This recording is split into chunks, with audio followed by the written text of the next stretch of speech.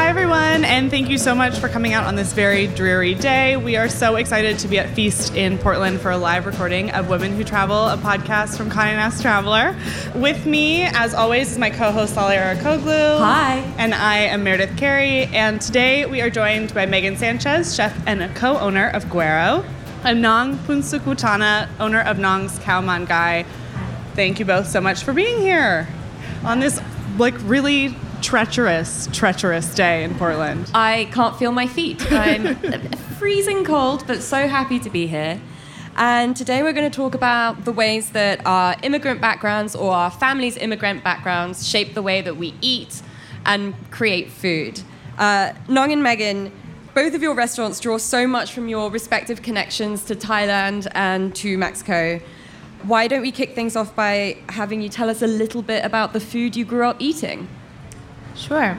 A little known fact is that my mother's Egyptian, and I actually grew up close in proximity to that side of the family. So, yeah, the Mexico side, those influences are there. But to start with, yeah, a lot of Middle Eastern food and that style of eating, which is just a lot of food, a lot of family, a lot of people around, and just sort of an indulgence and never-ending party. Hi. The food I grew up in is kind of home food. We didn't have money, so we cook every meal. So the experience that I have is food that make at home but made from scratch. And so with Megan, you've got that Middle Eastern vibe, the shared meze plates and all that stuff, very communal. And then Nong, it's home cooked food. How do both of you think that has kind of seeped its way onto the menus you've created today? Yeah, doing a podcast yesterday here, we were talking about the challenge with that for me, because that's what's natural to eat, that way where you're picking as you're eating and you're talking and your hands are in food and all that. But tortas are these massive plates of food.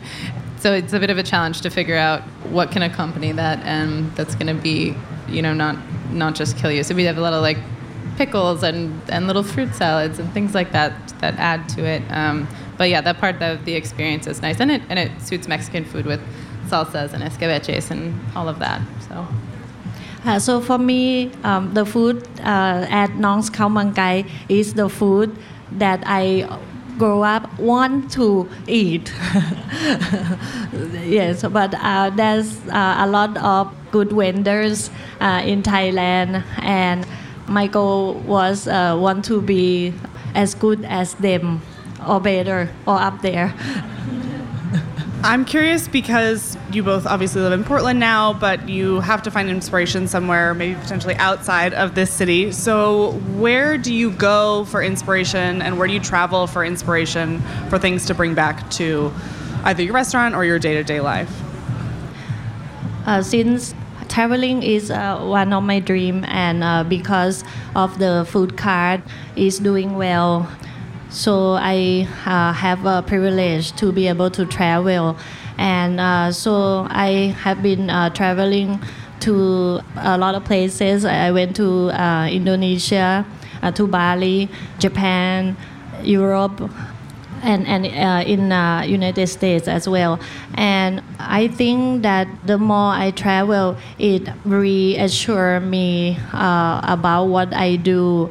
When I travel outside of the States, a lot of people, they doing just one thing on the menu, and it's their craft, and they do it for a long time and just focus on the consistency of both food and service, which is not easy to do in that sense too, so I think that it kind of reassures me that it's okay for me to do that. Yeah, to second what Nong said, we had food carts right next to each other for years, and when in this business, I think it's hard to ever get away, and it's such a privilege to be able to travel. And I think both of our restaurants are established enough to the point where we're so grateful that we get these opportunities to go away sometimes. Going to Mexico, that's always where I'm typically headed for inspiration for the restaurant. And there's this sense of being allowed to play with Mexican food, because people here sometimes have a tight view of what that looks like, but traveling throughout Mexico and seeing how many iterations of a single dish there are and how vast it is and how one family to the next does things so differently. Like Nong was saying, it kind of reminds me I'm allowed to interpret things the way that I'd like and the way I think people will respond to, and that's sort of a Mexican tradition in and of itself. So yeah, that's always really inspirational when I'm there and getting to see different parts of the country.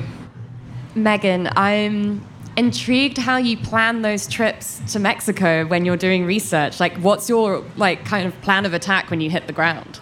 The last few times it's been mezcal focused because there's so much to know and so much to see, and you could spend a lifetime in Oaxaca learning about that. But yeah, several times I've gone on a mission for like one dish, like, okay, let's go to Guadalajara so we can really see a torta ahogada and how that's done. But really, I could just be set loose in Mexico City forever and never leave like a 4-mile radius, and I think there's like a lifetime of learning right there. So, and I'm interested because personally, my dad's Turkish, but I've never lived there. But I feel like I have this like quite like nostalgic connection to what I think Turkey is and what I think Turkish food is and what life is there, even though I've basically just vacationed in that country. I'm wondering if you share that like sense of nostalgia with the places that your parents are from, and whether like that has kind of fueled your creative process at all. Yeah, so actually my dad is a third-generation Angelino, so I get a bit of that going to LA, feeling immersed in Chicano culture.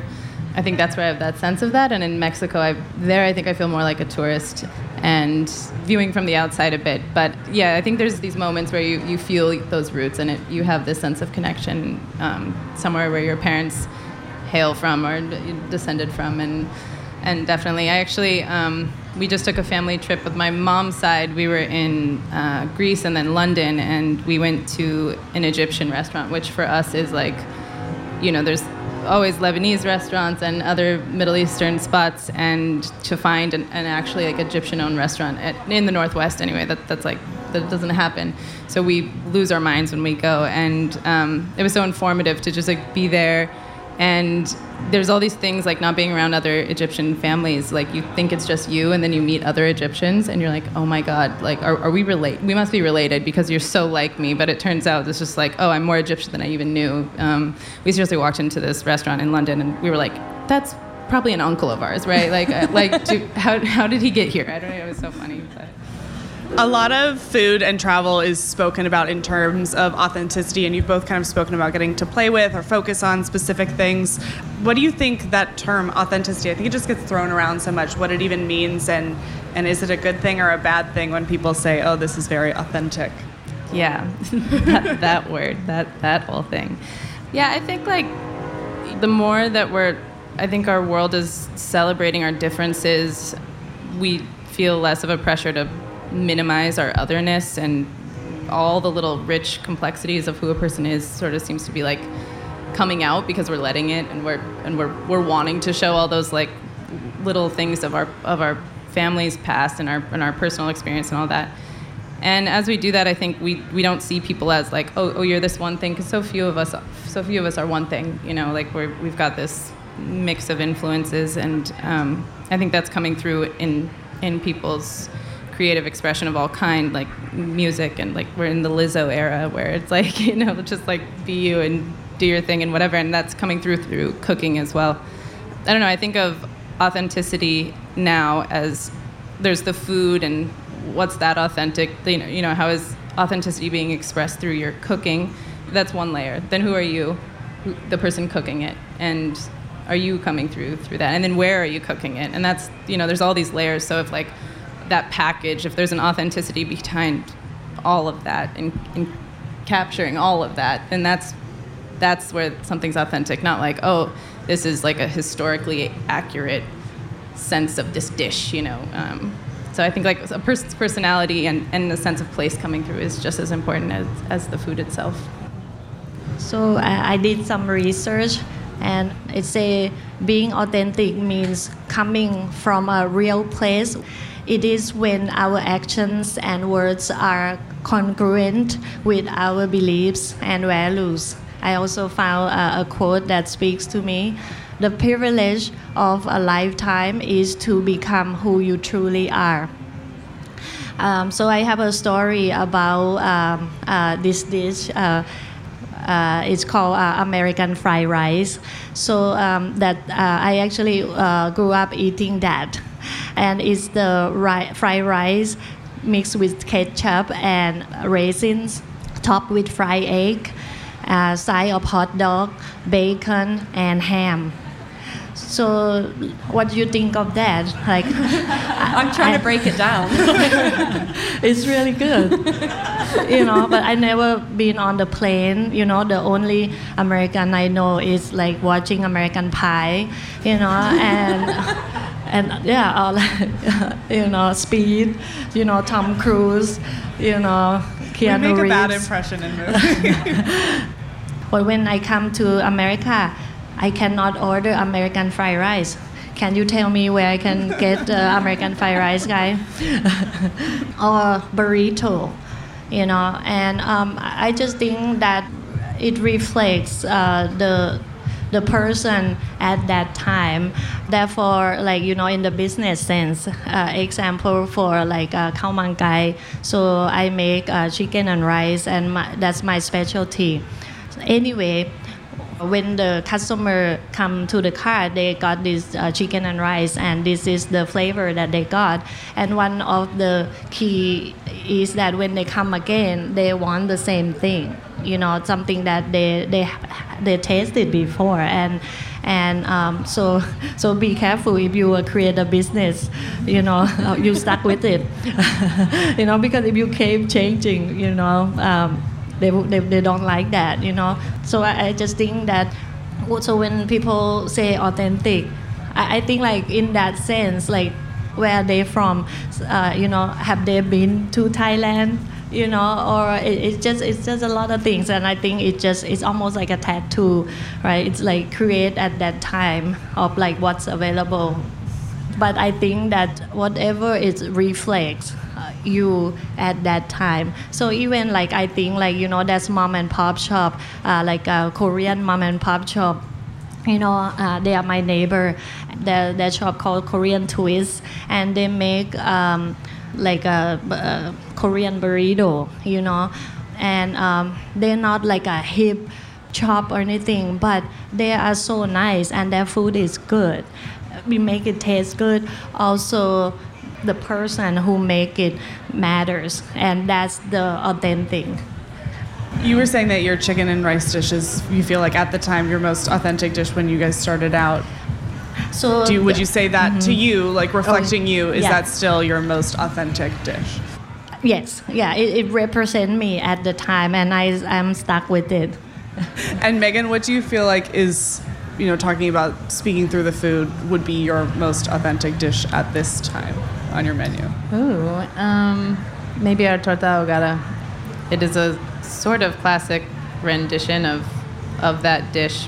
It's typically a spicy tomato and chile sauce, and we use the cooking liquid from our pollo pibil, which just has so much flavor, and there's nothing traditional about using those flavors in that dish, but it's something we have in our kitchen where we wouldn't want to throw away, and we add it to that, and it's become sort of, it looks like a torta ahogada, but then it tastes like something else that is just a product of us using what we have and what we think tastes nice and what we think our customers will love.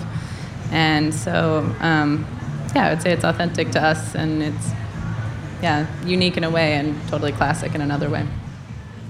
And so, Nong, you moved to Portland in the early 2000s, right? Yeah. How important was food in finding your kind of community and your Portland family when you kind of first moved here and didn't know anyone? And I say this as someone else who moved to America and didn't know anyone, and it can be really tough. Yes. I think that I also didn't realize that what it comes with creating a restaurant and a business, what impact it to other people's lives, and then and it took me a while because I wasn't like really comfortable, But I think that now I embrace it. That I realize that my role is to be a leader, and I have a chance right here to make the difference. And it has to be real. It's really come from my heart. So like with my team, let's say like I used to get frustrated of like, oh yeah, like why nobody care as much as I do, things like that, and it used to bother me. But then when I think on the other end of like, what it involves other people's life, and we spend a lot of time together, so it's like we become kind of like a family, because we had to take both like good and bad, and they have become family. And what I found that is really good is, and I hope it can help other people, is that when I genuinely want to help someone, my team, to do better in their lives, the result is amazing. And it just all come from, sometimes you point them in the direction, in some direction, and you genuinely want to help them or just make their day better, even like little stuff, or like, care about their well-being. And when I first came, I didn't receive it as a worker. It's just like, I show up and work, and I didn't get treated well. But when it's my turn, it'll be so easy like to do the same. But I chose not to do that, and I found the result. I think it feel really good to can really make a difference to someone. And Megan, now you have like a brick and mortar space. Was like kind of creating a sense of community and kind of that warmth and kind of support system important when building it? Yeah, definitely. Well, it kind of just felt like an opportunity to grow the thing we already had. And I think, yeah, so much of that culture that Nong was describing, it's being in a food cart sort of fosters that, because you're working, you're all doing every single job together. And yeah, you do that for long enough with a person and you do feel like family, and that sense of that was so strong when we moved into our restaurant. And we actually tried to implement a sort of similar structure, which turned out like over that much square footage was like kind of challenging. Like you had to kind of break off and do things separately to make it run smoothly. But there's still the spirit of it is very much still there in our space. And yeah, I think when we started our business, I saw being in business for ourselves as sort of an impediment to a rich social life, because I worked all the time. And over time, it's shifted to be the opposite, where I feel like the restaurant's such a tool to build family and be able to support people the way you'd want to be supported. And yeah, we've seen our, we have a staff of 30 now, like greatest team in the world. And you think about like all the past generations of groups of people that have worked together and worked with you, and it's so broad by the end of the day. Like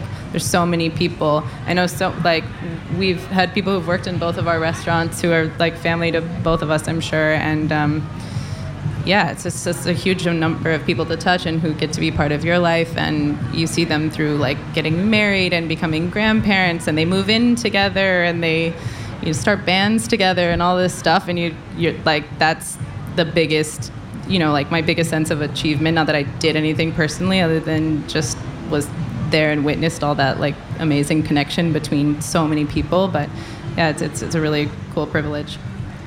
Do you think that, because obviously kitchens and restaurants have a reputation for being these very like aggressive male spaces, and do you think that the atmosphere and the sense of community that both of you have fostered in your restaurants kind of speaks to a wider trend? Do you think the tide is turning and people are trying to do more positive things in their workplaces?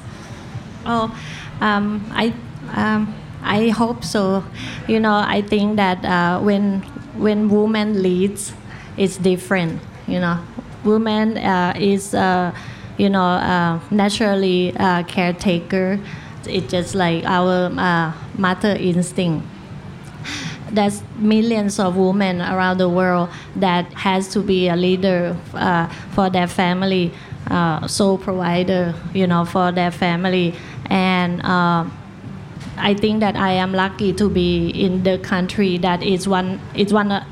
I can say that it's the best place to be woman, and I think that it comes with responsibility. Power comes responsibility. Spider-Man, So it just. I have a little quote that I like. Leader is a person or thing that hold a dominant or superior position within its field and is able to exercise a high degree of control or influence over others. Also, leaders challenge the status quo. And as a woman, I think that even in the States, it's restaurateur, chefs, it's the fact is it's a boys' club, but there's a lot of female that do it, and I think that it should be growing. And if you listen to this, I want to tell you that you're not alone, and I want to empower you, and I want to tell you that you can really make the difference. Going off of what you were saying, you guys had carts near each other for a long time and are now sitting here with brick and mortar stores and have grown so much. Are there other women in Portland you think are doing really amazing jobs that you want to shout out here? Yeah, and another sort of sister in the food cart heyday that I feel like we both got to be a part of is Jessie Aaron. She's opening a restaurant here in Portland soon, which will be called Malka.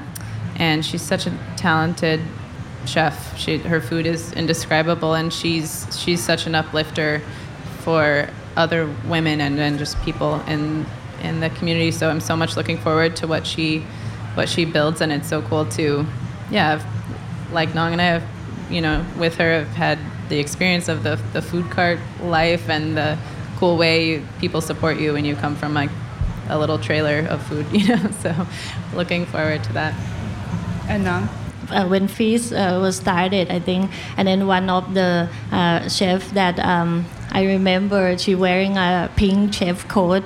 Her name is Lisa, and her restaurant is Mother's Bistro, and in Portland, Oregon. And she just really a big personality. And I used to think that I'm a newcomer, it's intimidating, and she's scared that I'm gonna take her crown and all that, but when I got to know her, she's awesome and really supportive, and I just feel sometimes it look intimidated at first, but I just think that you might be surprised, because I feel that strong women support.